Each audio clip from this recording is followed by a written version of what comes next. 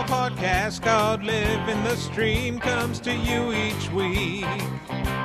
Streaming recommendations during NFL season, it's not just tongue-in-cheek.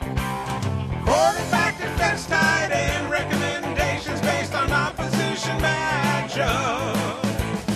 Here are your podcast hosts, JJ Zacharyson and Danny Carter, Living the Stream. Welcome, ladies and gentlemen, to another episode of Living the Stream. I'm JJ Zacharyson, the late round quarterback, and as always, I'm joined by my lovely co-host, Denny Dental Carter. Denny, what's going on, buddy? With that introduction, you just reminded me that I haven't been to the dentist in like 2 years. Same. And it's going to be a disaster. I feel like going to the dentist is one of those things that you just don't do during a pandemic. It seems, not ideal, right. to have your mouth open with somebody right over top. It's just, I don't know. It's not my favorite thought, but it's been a good excuse. You could say it's a pandemic. What do you want me to do? Right. Yeah. Because going to the dentist is not a fun thing. You know what else is not a fun thing, Denny? Today. Yeah, what's that? Okay. So let me just give you guys this picture a little bit. So the grocery store here in the greater Charlotte area and in North Carolina and elsewhere, it's up in DC. You'll see some is Harris Teeter. That's the one that we go to all the time. As my mother-in-law calls it, Harry Teeter.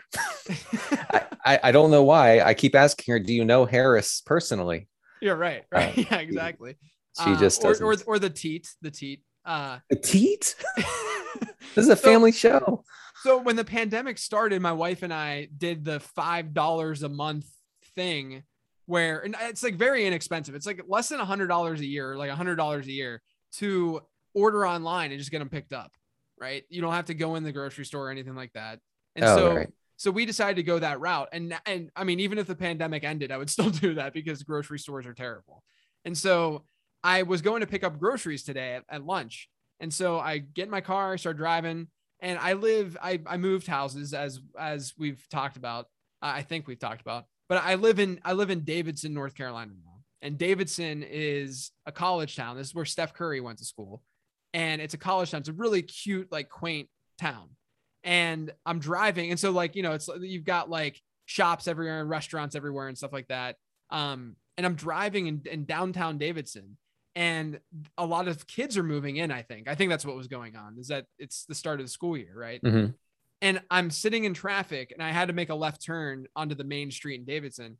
And there was someone who was going off like a side street that needed to turn left into my lane. And so I was like, yeah, go ahead and get in front of me. I'll be a good person. And so I let the woman go in front of me and we pull up to the light. And she's one of those drivers that pulls up like 15 feet before the white line.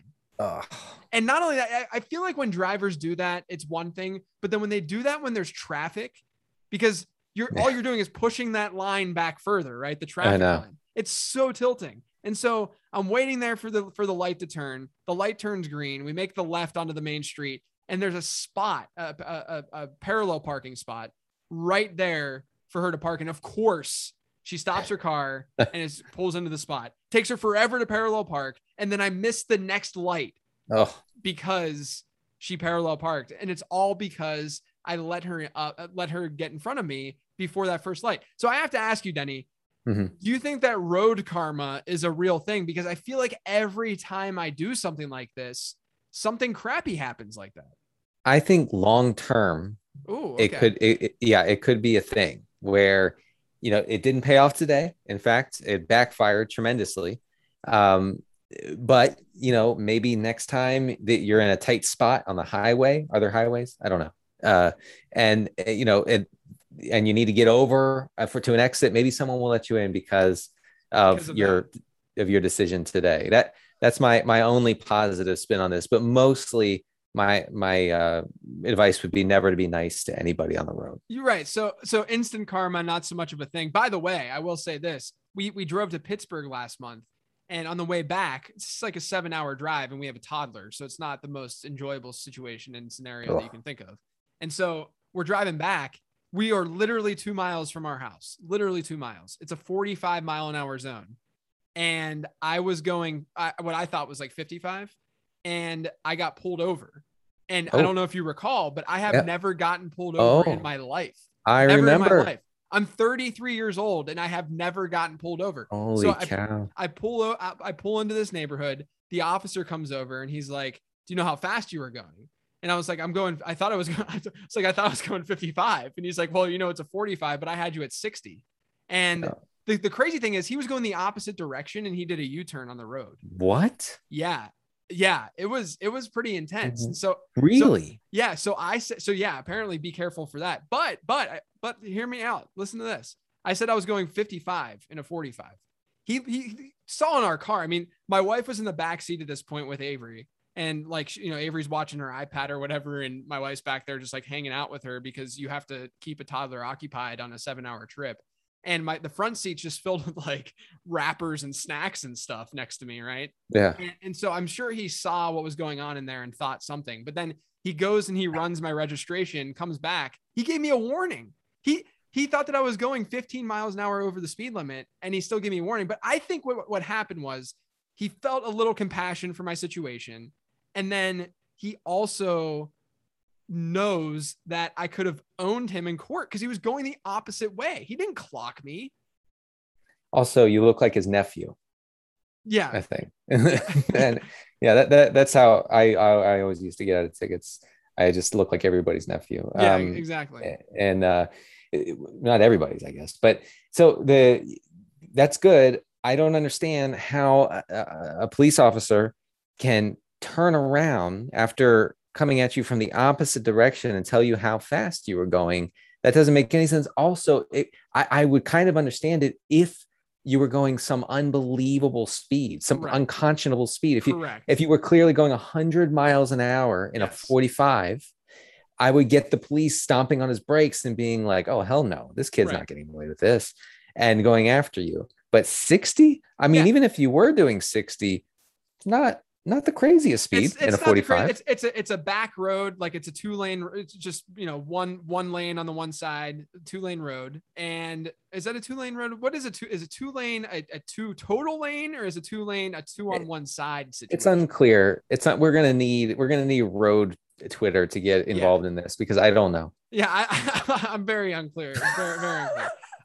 But it had one lane going the one way and one lane going the other way. And it's a little bit windy. So when he went by, I was looking at my rear view and I could see him like do like a very, very quick U-turn where he probably had to do like a 3-point turn in the middle of this road where you're going 45. Wow. Like he likely had to do that because it's not that wide. It's not a situation where you can, you have a lot of space. Can I ask you about the feeling that you got? Did you have jelly legs? Yeah. Oh man. Anytime the adrenaline feeling that you get. And when even when you're speeding on the highway and you go by a cop, right? Yeah. It's that feeling, but like just your stomach drops. Yeah. Exponentially worse because you know that almost factually that he's going to be coming for you. The only thing that I thought was, well, maybe there's like something crazy going on around here, but I live in like an area where that, there's not going to be like insane things going, it's not like a metropolitan downtown area where there's just like stuff going on all the time. And so I figured that when he made that U-turn, like it was me, he was coming for me. And that feeling, yes, everyone who drives knows that feeling. When you know, and honestly, in my experiences, the adrenaline rush is like, it's as if you're in the wilderness and a bear has spotted you and the bear has then begun sprinting after you. It's similar because I know my legs get weak, like jelly. My heart is racing. My pores are opening on my face. I mean, it's quite a rush. And then you come down from it afterward. You come down from it and you feel, at least I feel horrible afterwards. So I was like sick. I was like sick the rest of the day. Yes. All around. Very, very bad experience. I don't recommend it. No, especially, I mean, imagine going through that after quite literally finishing like a 400+ mile trip. And like you're finally done. You think that you're about to unpack your car and then this cop comes after. And look, I can't even hate on the dude because I got away with a warning and it's fine. It was fine. And I'm very lucky. Still, I have been pulled over, but I've never gotten a speeding ticket. Still never owned on the road. Still never owned on the road. Anyway. All right, Denny, we are going to talk about some players who have good early season schedules that you might want to target in your drafts. Before we do that, how is everything going over at NBC Sports Edge, no longer Roto World? That's right. I've never heard of Roto World. We are NBC Sports Edge. Things are going fine. Besides Pat Daugherty either threatening to or actually firing me every other day.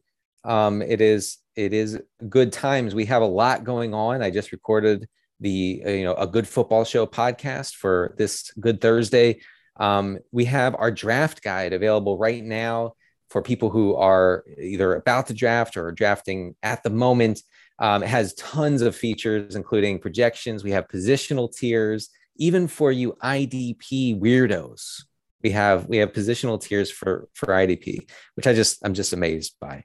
We have wide receiver report, running back report, ADP trend report.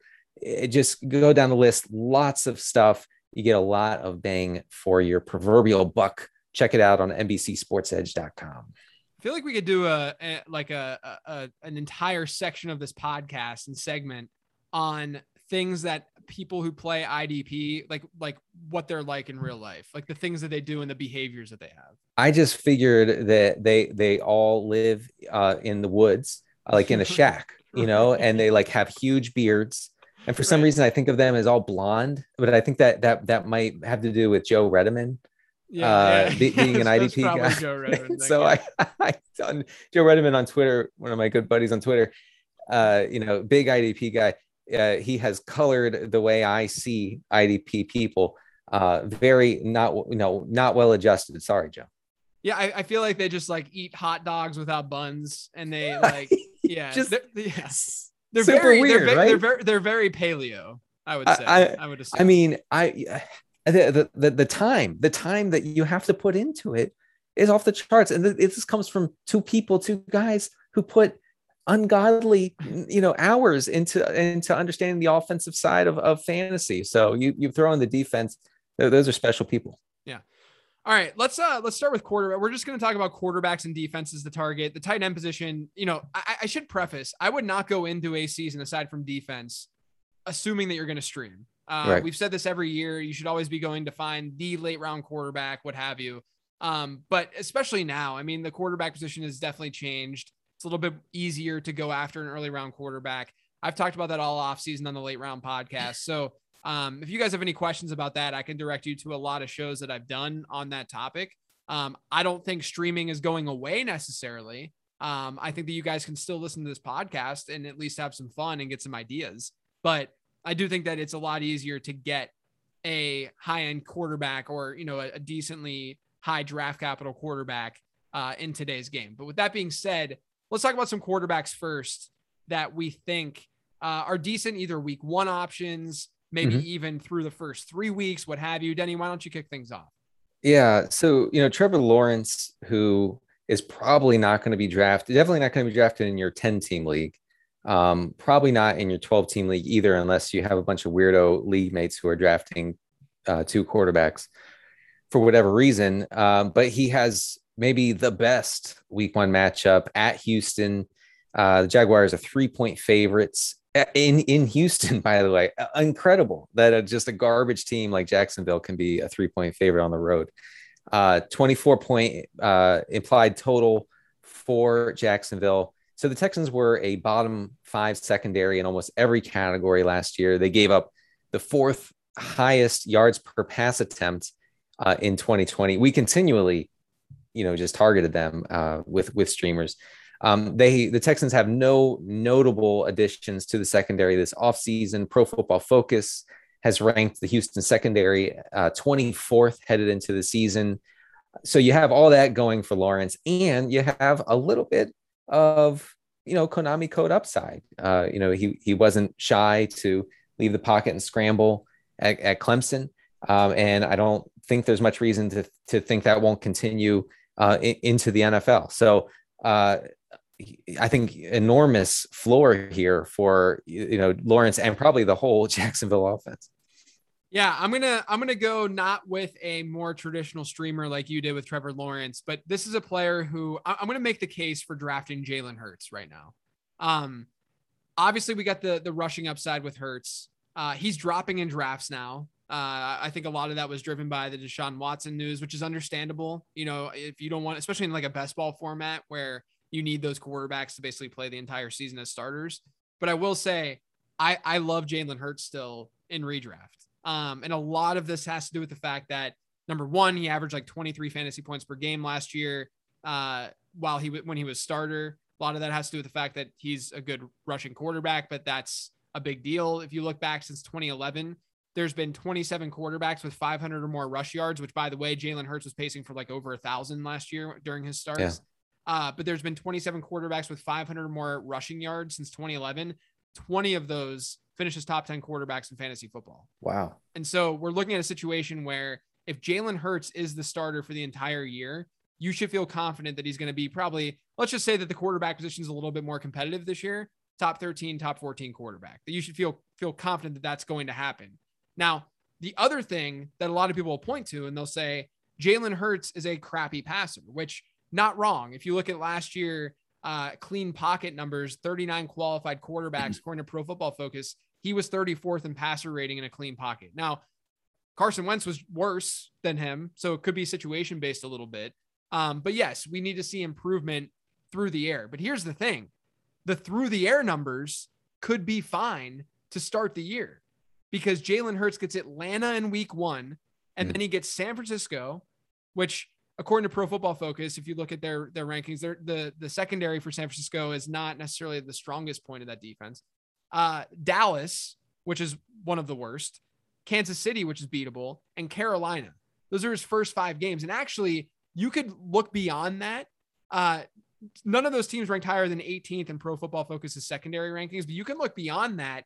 He doesn't have he only has one bad matchup according to those rankings through the first 8 weeks of the season.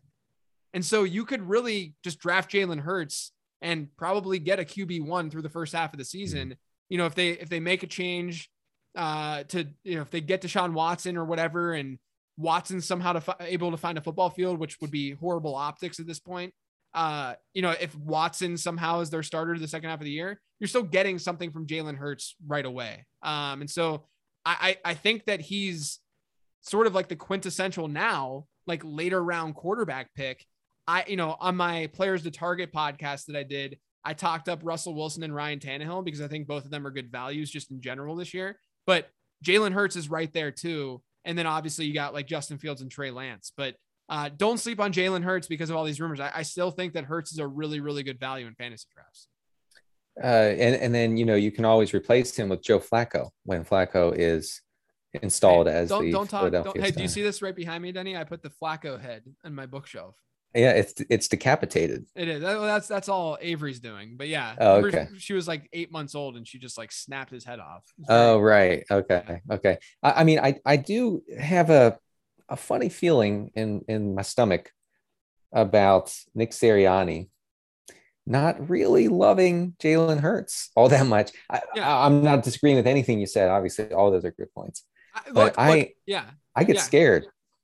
Jalen Hurts is someone that I would not. I've seen him go so early in dynasty startups this offseason. I am not investing in Jalen Hurts in dynasty at all. I think that there's a very real chance that, we obviously are going to emphasize rushing from a fantasy perspective because it matters so much in fantasy at the quarterback position.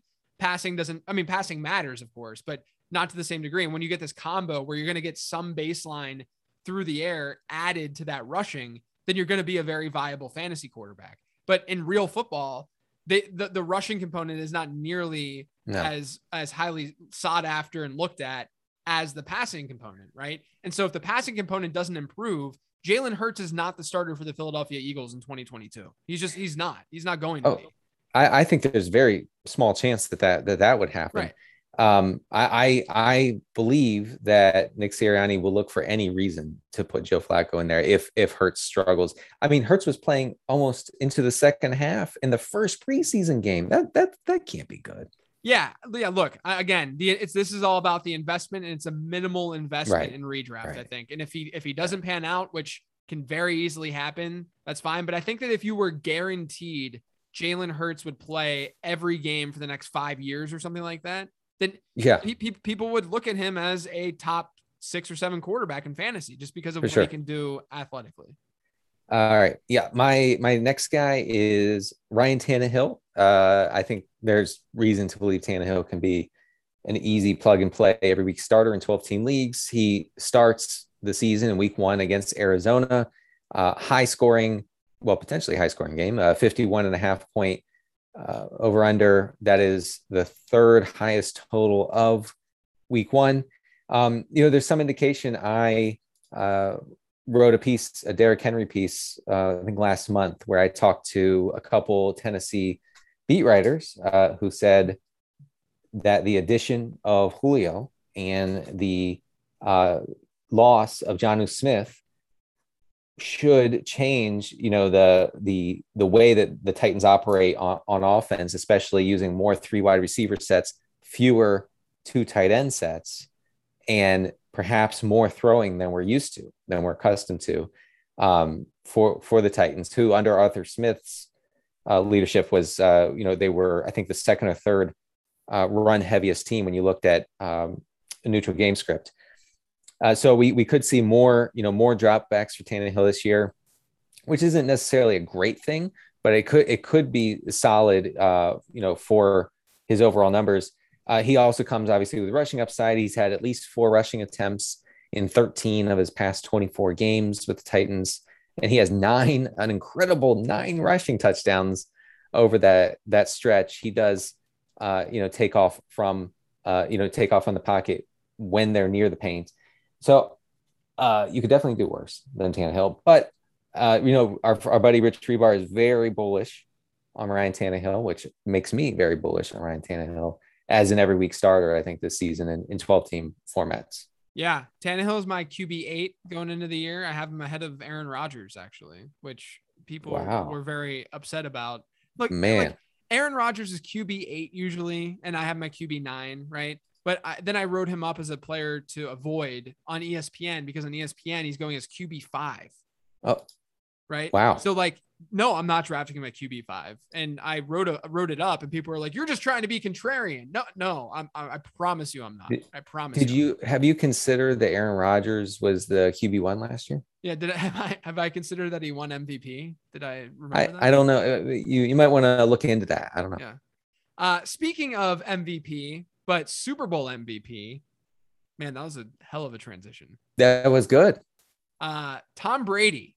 I'll just be quick with this. Look, I don't know if Tom Brady is the best draft pick in the world. I don't think that he is in most leagues, especially home leagues, casual leagues. He's probably going to go earlier than he should. He had the 3rd highest touchdown rate of his career last year. He scored 40 touchdowns. He threw for 40 touchdowns last year, and he was still like the QB 10, QB 11 in points per game. Like what does that tell you? Right? Like, do you think that Tom Brady is going to be substantially better statistically than that? I would say it's tough to bank on that. And so I don't think that he's the best season-long target in the world, but he gets Dallas and Atlanta in weeks 1 and 2. You cannot find a better week 1 and 2 schedule than what Tom Brady's going to get. So I don't like Mike Evans this year all that much. Sorry, Denny. I know he's your boy all the time. Yeah, no, that's all right. I don't love Mike Evans this year. I loved going after Antonio Brown, but I don't love Mike Evans. I don't love Chris Godwin. I don't love Tom Brady because I think there's going to just be general touchdown regression coming to that passing attack. But those first couple of weeks, they're going to get off to a hot start. So I'm not as strong with that stance of saying avoid these guys just because they might appreciate in value after the first 2 weeks of the season. Yeah. I'm out on Evans at ADP for the first time in my life. I was going to say adult life, but I guess that goes without saying. He's going in the 4th in 12-team leagues. I might take Evans in the 5th round, maybe, but probably I'd have to have him fall further than that, which is it's just not going to happen. So, and you laid out a great case on the Late Round podcast the other day against Evans, and it kind of, confirmed my priors, which is the only kind of fantasy analysis I like. Of course. All right. My last quarterback here is Sam Q. Darnold III. It's a revenge narrative here. The Panthers and Darnold are playing against the Jets. That's all you need to know, honestly. Yeah, no, I'm just kidding. The Jets were just wretched last year against the pass. They gave up the third most adjusted fantasy points to quarterbacks last season, like the Texans. The quarterbacks were very efficient on a per pass basis against the Jets. The Jets are just one of 3 teams to give up a completion rate of over 69%. Nice. And Darnold is, in case you didn't notice, surrounded by a pretty good cast of pass catchers, led, of course, by Dan Arnold. Yeah, naturally. But seriously, look at Dan Arnold, and you know, the Jets secondary is probably going to be slightly improved this year just because of the coaching and the general lack of dysfunction like they had last year. But I think that Panthers stacks will be very popular. I think week 1 DFS tournaments, and I think Darnold comes in here with potential to really get off to a good start with the Panthers. Beyond that, maybe get back to me later. So I'm assuming, I mean, I know that you're up on the news and stuff. Have you only been reading positive things about Terrace Marshall? Yes.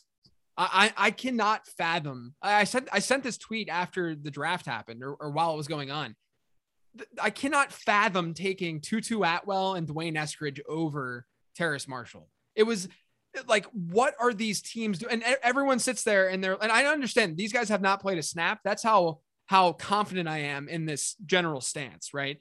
People say that we can't criticize these front offices because they know so much more about football than us. Guys, I'm telling you right now, Terrace Marshall is a better football player. And I said this at the time, and it's not even close, than both Dwayne Eskridge and Tutu Atwell. And it was a massive, massive mistake to let him drop as far as he dropped in that draft.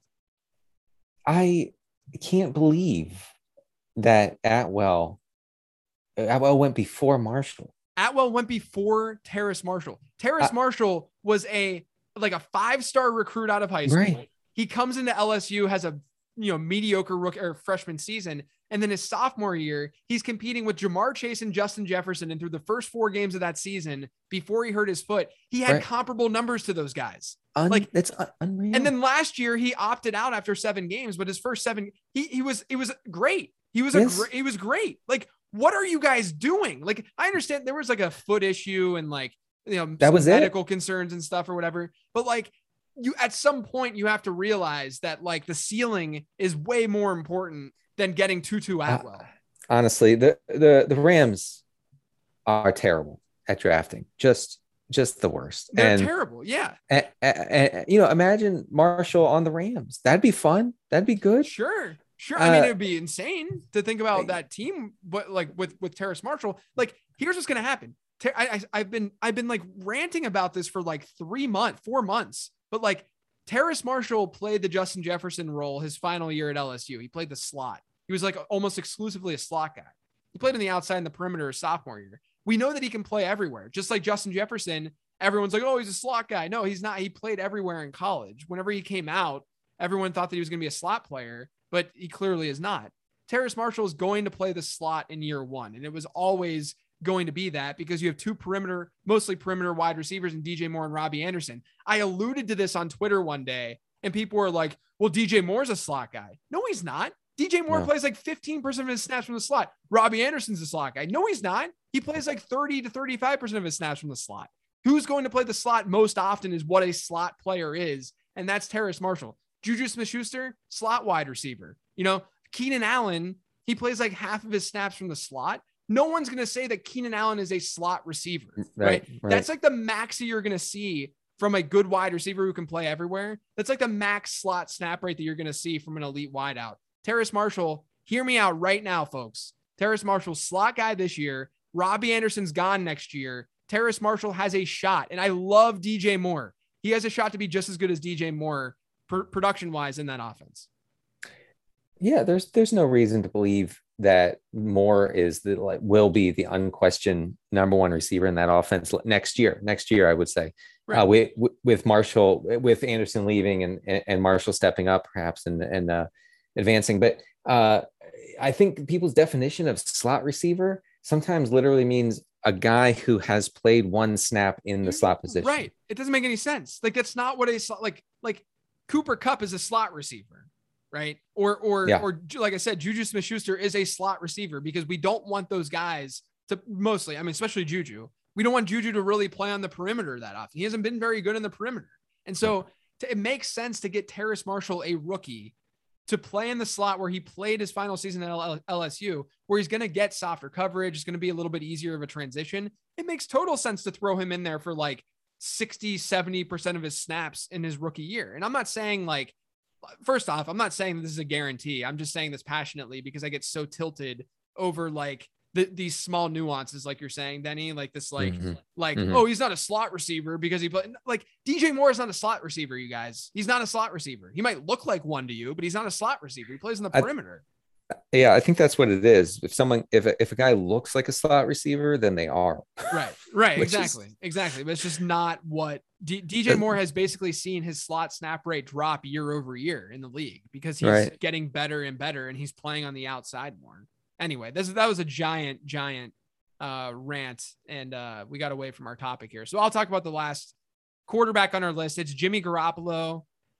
If Trey Lance starts right away, I mean, you should be drafting Trey Lance everywhere. He's like my favorite quarterback this year. But if Trey Lance doesn't start right away, the 49ers get Detroit and Philadelphia weeks 1 and 2. Those are the 30th and 25th best secondaries in football, according to PFF. They're going to be favorites. It should be a decent game script, decent amount of points scored for San Francisco. So Jimmy G is not a terrible option in that scenario, but he should be an option only in deeper leagues because I would be much more inclined to, draft a guy like Jalen Hurts or something like that and just have that player than have to play someone like Jimmy Garoppolo. Yeah. That sounds gross, except for like if you're, pretty deep league. Yeah. All right, Danny, let's go to defense. All right. Who do you have first defense? All right, I'll go first. I can go first. Thank you. I can see him going through trying to pull it up. I'm scrambling to find my list. Very, very impressive podcasting there. I'm just going to go with Carolina versus the Jets in week 1. Carolina's defense is not that bad. They improved it in the draft. They are facing a rookie quarterback. They're 4.5-point home favorites. And there's a 43.5 point over under. So the Jets have a really low implied team total. Carolina's at home. I think that they're in a really good spot. They're a defense that no one's going to be thinking about in your draft. They're not my top defense to target, but they are a streaming defense you can get in the final round. The Niners play Detroit at home to start the season, and then they play the Eagles in week 2. Now, I know that I feel like there's some weird optimism about the Lions offense right now on Twitter. I don't know. I mean, they could have a good offensive line, I guess. Yeah. But, let's get real. If you can get the Niners in the last round of your draft or second to last round, just do it and then roll from there, because I think you're set for week 1. As we just talked up, you just talked up Jalen Hurts and he could be good for fantasy, but extremely inaccurate. And if game script goes haywire against the Eagles, he's going to be dropping back, throwing into a waiting San Francisco secondary. So you could do way, way worse. And the Niners, if they don't struggle through apocalyptic injuries like they do every year, seemingly, could have a defense that sticks around, that just becomes a defense you feel comfortable playing week in and week out. Yeah. I'm gonna just double dip with this next one because it's the same game. You could go with Denver, or you could go Denver faces the Giants, so it's Broncos Giants. You could play the Giants for that week 1 game because there's a 42.5 point over under. Denver, I believe, is a 1.5 point favorite in that game, so it should be low scoring and close. Sorry, I just got that like burp feeling. You know what I'm talking about? Whenever you're talking. Hey, I farted. You burped. It's it's fine. It's fine. Now we have burp gate. But I at least admit it, Denny. You don't admit it. I've never farted. So Denver though is a defense that if you can get in like I'm cool with getting Denver in like a deeper league in like this 3rd to last round or 2nd to last round or something like that.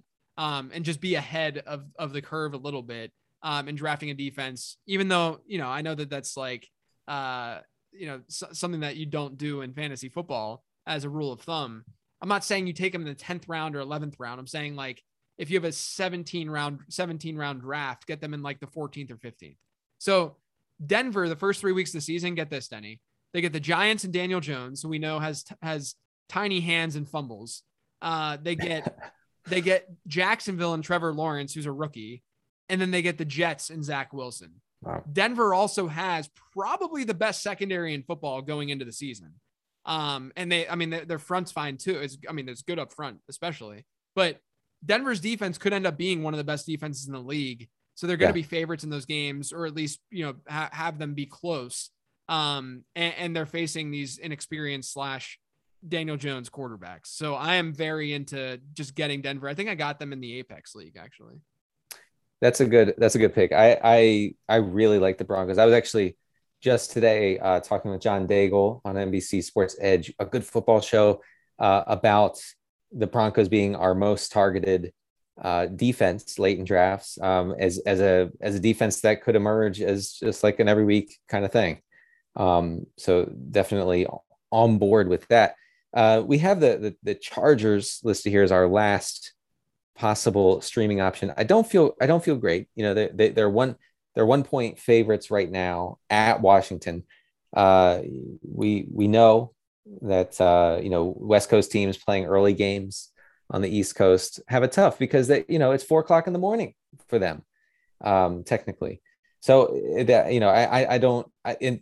I'm not sure. I'm totally on board with the Chargers. I would definitely put them, as like a borderline streaming option, but with Fitz and his up and down ways, I think if game script gets difficult for Washington, it could be good for the Chargers. Definitely agree. So to recap, we got the Chargers, the Giants, the Broncos, the Panthers, the 49ers, and then at quarterback we have Jimmy Garoppolo, obviously if he's starting, Sam Darnold, Ryan Tannehill, Tom Brady, Jalen Hurts, and Trevor Lawrence. Denny, we got some questions from Twitter. Mm-hmm. First one's from @Didymus. Obvies, Denny is clueless, even though his new corporate HQ is right next to the WWE building. But does JJ like / watch wrestling? Does he know who the Miz is other than as that Real World guy? Okay.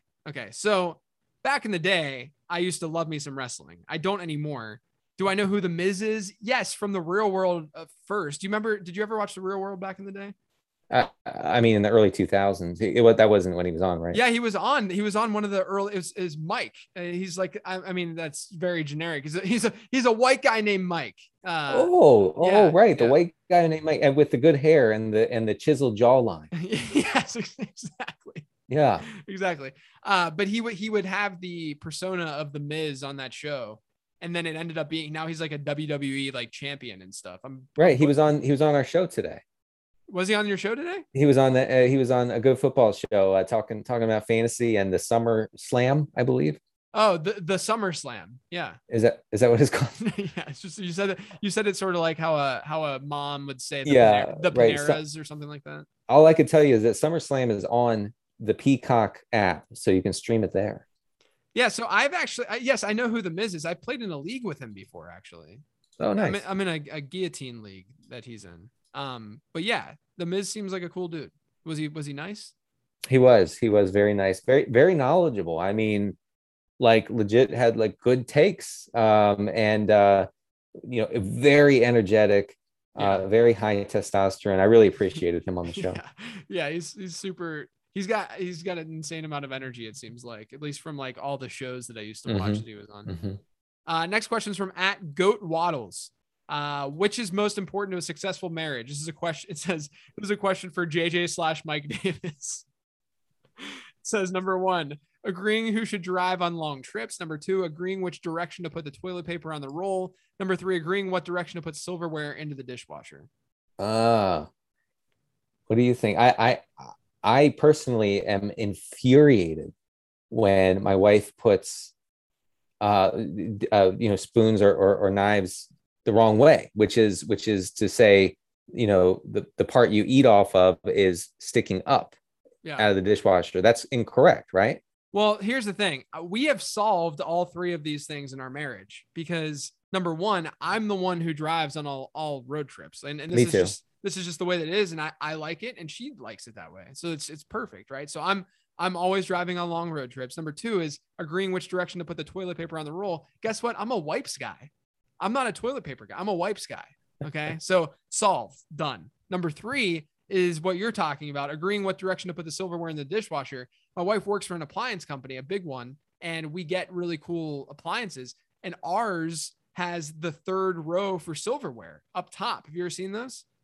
I have. Wow. You guys are fancy. So we have that. And so we don't have to worry about like this has never been in discussion. It just doesn't matter.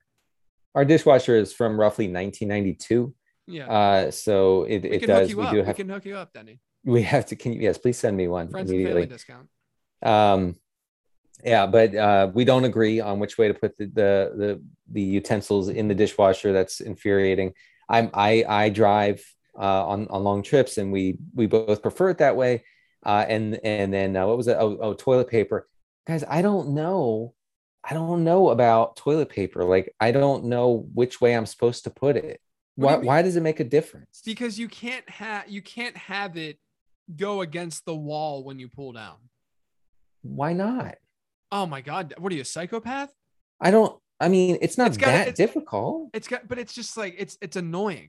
It's more annoying when it's that way. Is it? Yeah. You got to have it the other way where it's resting down and it's not against anything and you can just pull and get an appropriate amount of squares off. You're not a 1 square guy though, right? I mean, what? No. We've talked. Okay. We've talked about that. I just want to make sure. I'm a 90 square guy. Yeah, right. Exactly. I single-handedly advance climate change every time I poop. Look, I'm telling you, once you go wipe, you never go back.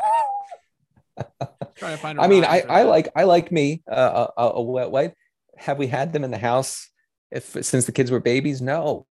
The wipes are good. There's a lot of flushable wipes out there that you guys can go with. And I'm telling you, you don't need a bidet. You can just get wipes. Yeah. I mean, we have bidets and I refuse to use it because I'm not French, Next question. At Bethany L. Peters, how do you know when you've joined too many leagues? How should you go about politely declining even ones you've already committed to if you feel you cannot fully commit or participate in the way your league mates expect? Oh yeah. You just have to say no at some point. I've said no to 10 leagues over the past 3 weeks. Yeah. I don't say no, which is the problem, but part of that's because I'm not confrontational enough. Part of it is because I'm an addict. But I will say that you need to be honest and truthful with yourself and what you can manage, because no one likes someone in their league that is not paying attention and keeping track of their team. Yeah. Especially if you don't think you can, give it your all, I guess, or even something close to your all, then don't join. And you can say that. I think people appreciate that honesty. Oh, okay. Yeah. Bethany Q. Peters the 9th. Yeah, I understand that you can't, you tell me you can't pay full attention. I appreciate it. I'll find someone else. Yeah. And that's what all of her league mates call her too. Exactly. Her formal name. Well, that's her name. Yeah. Next question, at Chris_Riley_FFB. What house chore do you actually enjoy doing? I love the feel/smell of clean laundry. No, laundry might be the worst chore to do. What are you talking about? The smell of it. I mean, that it could be the greatest smell ever, and it can't compensate for being the worst chore. Right? Yeah, exactly. It's a horrible chore. I would rather do pretty much any other chore. I'd rather clean the toilets than do the laundry. Yeah, give me the toilets all day. Yeah, it's quick. It's quicker. It might not be entertaining and fun, but it's way better than sitting there and folding your laundry and doing that. Yeah. I mean, I guess if I enjoy I don't mind like Swiffering. Yeah. Mine is the dishes. And maybe it's because we have a fancy dishwasher. Yeah, of course. I actually find it like, it's kind of soothing to do the dishes and to put them in the dishwasher. And really, it's like, it's adult Tetris, right? Whenever you open up that dishwasher and you got to put all the plates and stuff and organize it properly so that it runs properly. So this is where our brains are different. Why? I embrace randomness when loading the dishwasher. Oh God, we could never be married. We could never be married, Denny. Man, what does Mike Davis think of that? He doesn't like it. Melissa absolutely hates it because she's a lot like you. She wants things in order. There's a way to do things, and you guys are on the same page with that. But me, I'm like, this probably fits. Sure, why not? Go ahead. Sorry. And I'm not moving anything, by the way. Once it's in, it's in. I'm not moving it. The thing is, I feel like the way people think that I am in real life is totally different than what I am as a fantasy analyst, because they see like this like incredibly processed show, and all of my takes are very like middle of the very real and not like just throwing shit at the wall. So I feel like people have this idea that I'm like this very like organized and strict and got to do this. That's actually not my role in my relationship. Really? If there is a comparison of my marriage to any like television show marriage, it is the modern family, Phil Dunphy and Claire Dunphy marriage. What? Yeah. I don't believe that. I 100% that's what it is. No, man, that's me and Melissa. No, 100%. You can ask JJ. You can ask anyone who knows me. That is not my role. That is not what I do. I married an engineer, Denny. I know, man, but you're not Phil Dumfree or whatever his name is. I wish people saw. You're not as absent-minded. You're not absent-minded at all. Okay, I agree with the absent-mindedness. But the personality traits are similar. All right. Because I don't think that the absent-mindedness is what he is per se. It's more of like the who is the stricter, more put together of the two in the relationship, and definitely not me. I believe that. I believe definitely not me. I have seen. I've gotten a sense of that in the limited time that I've spent with you guys. Melissa often will use the line from Modern Family when I'm doing something she doesn't understand. She'll say, "What's the plan, Phil?" Right. Because she literally has no idea what I'm trying to do. Right. So I think a lot of people can draw comparisons to that relationship because it's a very like yin and yang type situation, right? I'm not one who's like, oh, we're the Jim and Pam. No, that's not what's going on here. All I'm trying to paint here is the fact that like I'm a lot crazier in my day to day than how I come across on like the Late Round podcast. People then like hear me on this show and they're like, oh, I had no idea that like you had that much enthusiasm about like, non-football stuff or something like that. Or like that you're like, I'm not a robot, people. I'm not a robot. He's not. I also love magic. You love magic, which is again, it's amazing that you're married. Considering the fantasy football thing and the magic thing. Yeah. But usually that's the thing though. And I'm sure you run into this too with your marriage dynamic, is that when you meet other couples, a lot of times you're more like the female to the other couples that you meet. And then your wife is more like the male. Yeah. But you know what though, when it's more like traditional, the roles, it's not fun. Right. I mean, I'm not disagreeing because we're in the same spot. Yeah. I know you're not disagreeing, but like when you meet a very traditional couple where like the dude is on top of everything and like plans everything, and and the wife doesn't really have a role in all that, it can be like it's uncomfortable. It's just like that dynamic doesn't feel good. You can't like joke with that dynamic, anyway. Right. So also the planning aspect is a very, very big reason why I can draw the parallel that I'm drawing, because I don't do any of the planning. None.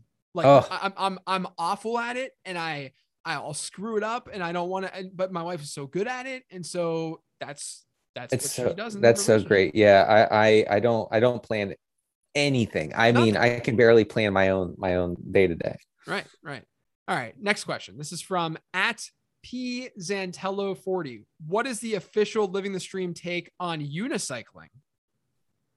What? Yeah, give us a take, Denny. Right. Let me just pull a unicycling take out of my arse. I've been watching too much Peaky Blinders. It's goofy. I guess it's impressive. I'll say that. I think you probably could have spent your time learning something better, than cycling around on one wheel like you're trying to join the circus in the 1920s. I don't know. Are you judging anyone who you see on a unicycle? That's the question. That I think is the key question here. As a fairly judgmental person, I probably yeah. You're probably like what is this guy doing with his life or female? But I don't think I've ever seen like in real life a female riding a unicycle. I think it's been a very male dominant thing. I think we need more females riding unicycles out there. It's so male dominated that the whole enterprise should be canceled. I'm not against it. I'm not against it. Next question at RS Romanowski. Which classic food at a summer barbecue is actually terrible? Well, I could say coleslaw can be wretched. It can be bad. If it's too mayo-y. Yeah. Oh. That's true. You know what? I'm just going to say it, and it's going to be controversial, and Denny's especially going to hate it. I'm not a big corn on the cob fan. I'm not a big corn on the cob fan. This is such an attack. It's just not like, if I'm going to eat corn on the cob, which I don't think corn's that great to begin with. Like, it's not even like nutritious. It's just not, this is JJ 2.0 talking, Denny. Yeah, really. Yeah. It's not very nutritious. It doesn't add that much flavor. It's not that good. And then you're telling me I got to eat something that's very mediocre, where stuff's going to get like stuck in my teeth and stuff. Like, I don't, and like my hands are going to, like, I either have to use utensils that are weird to hold it up, or my hands are going to get all weird and nasty and they're going to touch the corn that I'm then going to put. I mean, it's just not it's not nearly as convenient and good as people think. So one thing people always tell me when I'm eating corn, which is not that often, but I'm not like some weirdo who eats corn every day. Okay. Someone needs to Photoshop Denny eating corn on a unicycle. Oh man. Well, that's definitely happening. I'm going to get at least 6 of those in my mentions. Yeah. I can't stop thinking about that. But if I'm eating corn, people will tell me, that has no nutritional value. To which I'd say, so does the beer you're drinking have nutritional value? Right. Is that, do we only consume things that have nutritional value? And by the way, you just haven't had good corn. That's my only explanation. Wow. Never had a good corn Twitter coming at me hard at IRL. Next question at Golden Graham 41. My 1-year-old son copies everything I do. How do I avoid him copying my tilt this upcoming season? I mean, you got to not watch football with your youngins. If you're a tilter, if you're more of a, when you get upset, you just keep it to yourself and you're very silent. That's one thing. Just don't lash out at your child because you're just internalizing it all. But if you're someone, I mean, I get rambunctious watching football on Sundays, and I don't want Avery to take that on at all. All right. I have a good story for this. Just this morning, I was playing Monopoly with Xavier, my son Xavier. He's 8 years old. He's in a Monopoly phase right now. We've all been there. We've all gone through Monopoly phases. I'm being serious, but everyone has had a Monopoly phase. Oh yeah, mine was intense. Yeah, I mean, very, very into it back in high school. It was very cool. The girls loved me. In high school, yes. He's 17 years old. His graduation party is just him hanging out playing Monopoly. Everything I know about, well, you're almost not wrong. Everything I know about capitalism, I learned from Monopoly. It all makes sense. And that one person can win. So I'm playing with Xavier, and I built 4 houses on the yellows across all 3, right? He went around the board 5 times and didn't land on it, and landed on the utility that's tucked between the yellows. Wow. 5 times in a row. On the 5th one, I slapped the table and I showed my frustration, even though, which is so idiotic. Why did I do that? But right. he looks at me, he goes, wait, are you really mad? And I said, no. He said, yeah, you are. Why are you so mad? I said, you know what, Xavier, that was a bad example, and you shouldn't get that upset about Monopoly. But yeah, no, this goes back. If you're going to do that while you're watching football, you got to find a way to reel it in, because I embarrassed myself. Yes. Next question at Swervin, man. How do you change your strategery? Sorry to get political. Drafting in mid-August versus Labor Day weekend drafts. Do you change it all? I'll say this, I'm more open to the variance of the preseason and injuries and stuff like that. If I'm drafting in like late July, early August or something, I might get a handcuff that I wouldn't get otherwise. In September or something like that, or Labor Day weekend. So I think that you can change things up that way, but overall, I'm not really drastically changing my strategy. Yeah. I just, and maybe this question was asked because I just wrote a piece on NBC Sports Edge about how to approach drafts, 3-4 weeks before the regular season, when we still have a lot of preseason games, we still have a lot of training camp practices, all this stuff where, injuries can happen and they will happen. It's just a matter of when.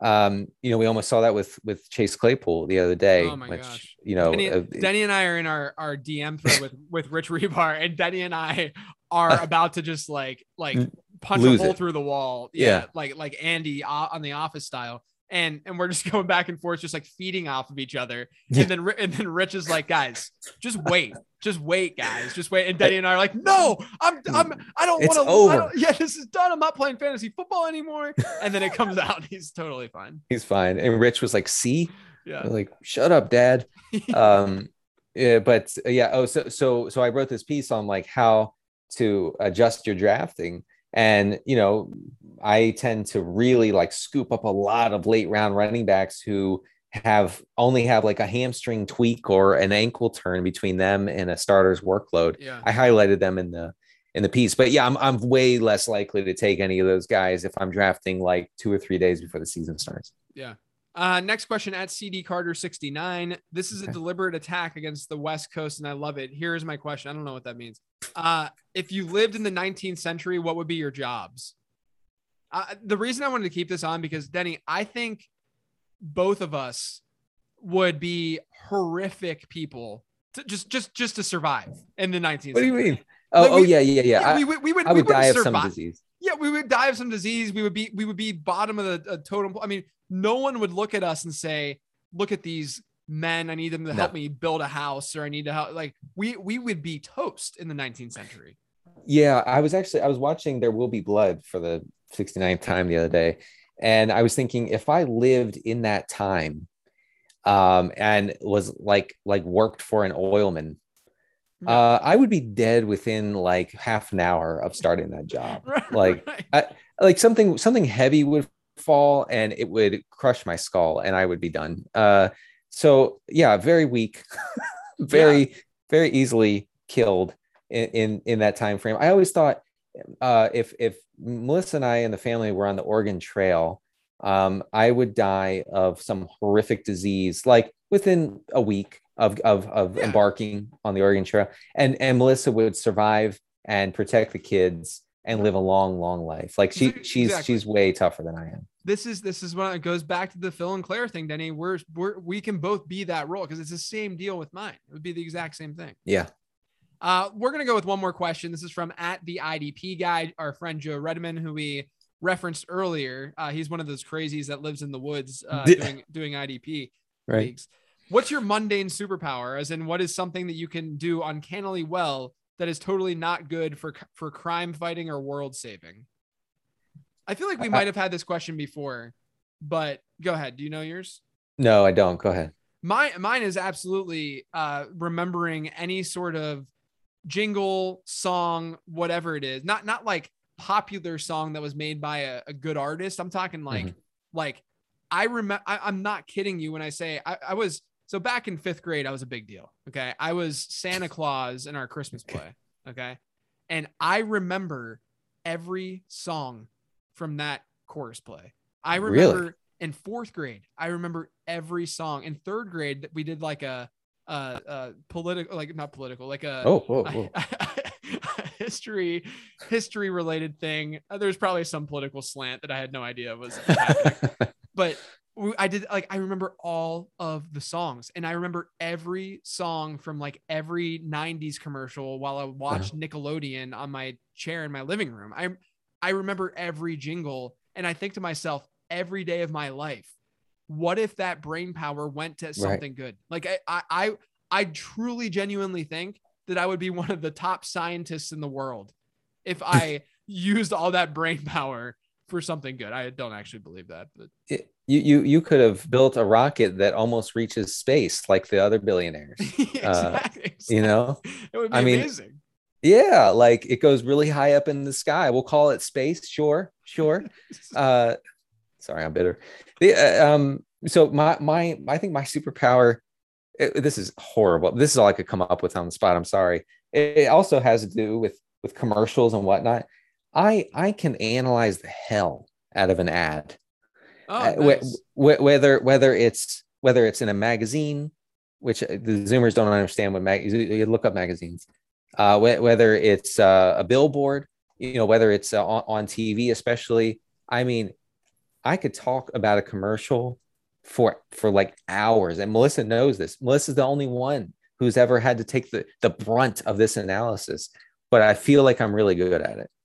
So when you said space, sure, like when you were saying like, oh yeah, this is space, sure, I was thinking to myself, like, that should be what their programs are called. like Elon Musk creates space, sure. Space, right? Sure, why not? We'll go with that. This is space for sure. Like I could even see like space ? Sure! Exclamation point. Right. You're going to space for 47. No, it's more than that. It's like, what did someone pay like $16 million to go on that trip, and they didn't go. Yeah, I mean, look, the people like Branson and Musk and all these guys who are like going, like, you can go to a simulator and do that exact same thing. Yeah, I mean, you save several $1 million, and $1 billion, and you go that direction. I also don't want to hear the supporters. I mean, it's fine if you want to support them, whatever. But like the people who are like this is going to be really important in like 15 years. Like these billionaires that are doing this, what they're doing is going to be really, really important. No, incorrect. This is an escape plan, guys. Do you not get that? Exactly. Are we not understanding this much that this is not to advance the cause of humanity? This is to get my ass out of the earth as it implodes over the next few decades. That's what it's all about. How can we not be honest about that? Elon Musk wants to be Adam of Adam and Eve. Like that's what once humanity is done, Elon Musk is restarting it with if you're not and if you're not on that ship, good luck to us. Yeah. It's crazy times. Anyway, that's going to do it for today's show, Denny. Why don't you let everyone know where they can find you? Yeah, at CD Carter 13 on Twitter. And you can find all my work at NBCSportsEdge.com, including in the draft guide. I have several articles, strategy articles in the draft guide. Sorry to get political. I'm on Twitter at Late Round QB. I've got another podcast, the Late Round Podcast, which you can find anywhere podcasts can be found. Denny, I don't do dairy anymore. We've talked about this. We need to find a new, maybe there's like a place to get like vegan milkshakes or something like that. And White Claw for that. I'll do White Claw. I've been drinking White Claws again. So yeah, I'll share a White Claw with you. I mean, I'll get hammered off of half of that White Claw. So yeah, it'll be great. All right, guys, thanks for listening. We will catch you next week. Thank you for listening to Living the Stream. We hope you enjoyed the internet podcast. Don't forget to subscribe on iTunes now. It won't take long, it's fast. For more fantasy football info, check out LateRoundQB.com. Hope you come back soon as we share about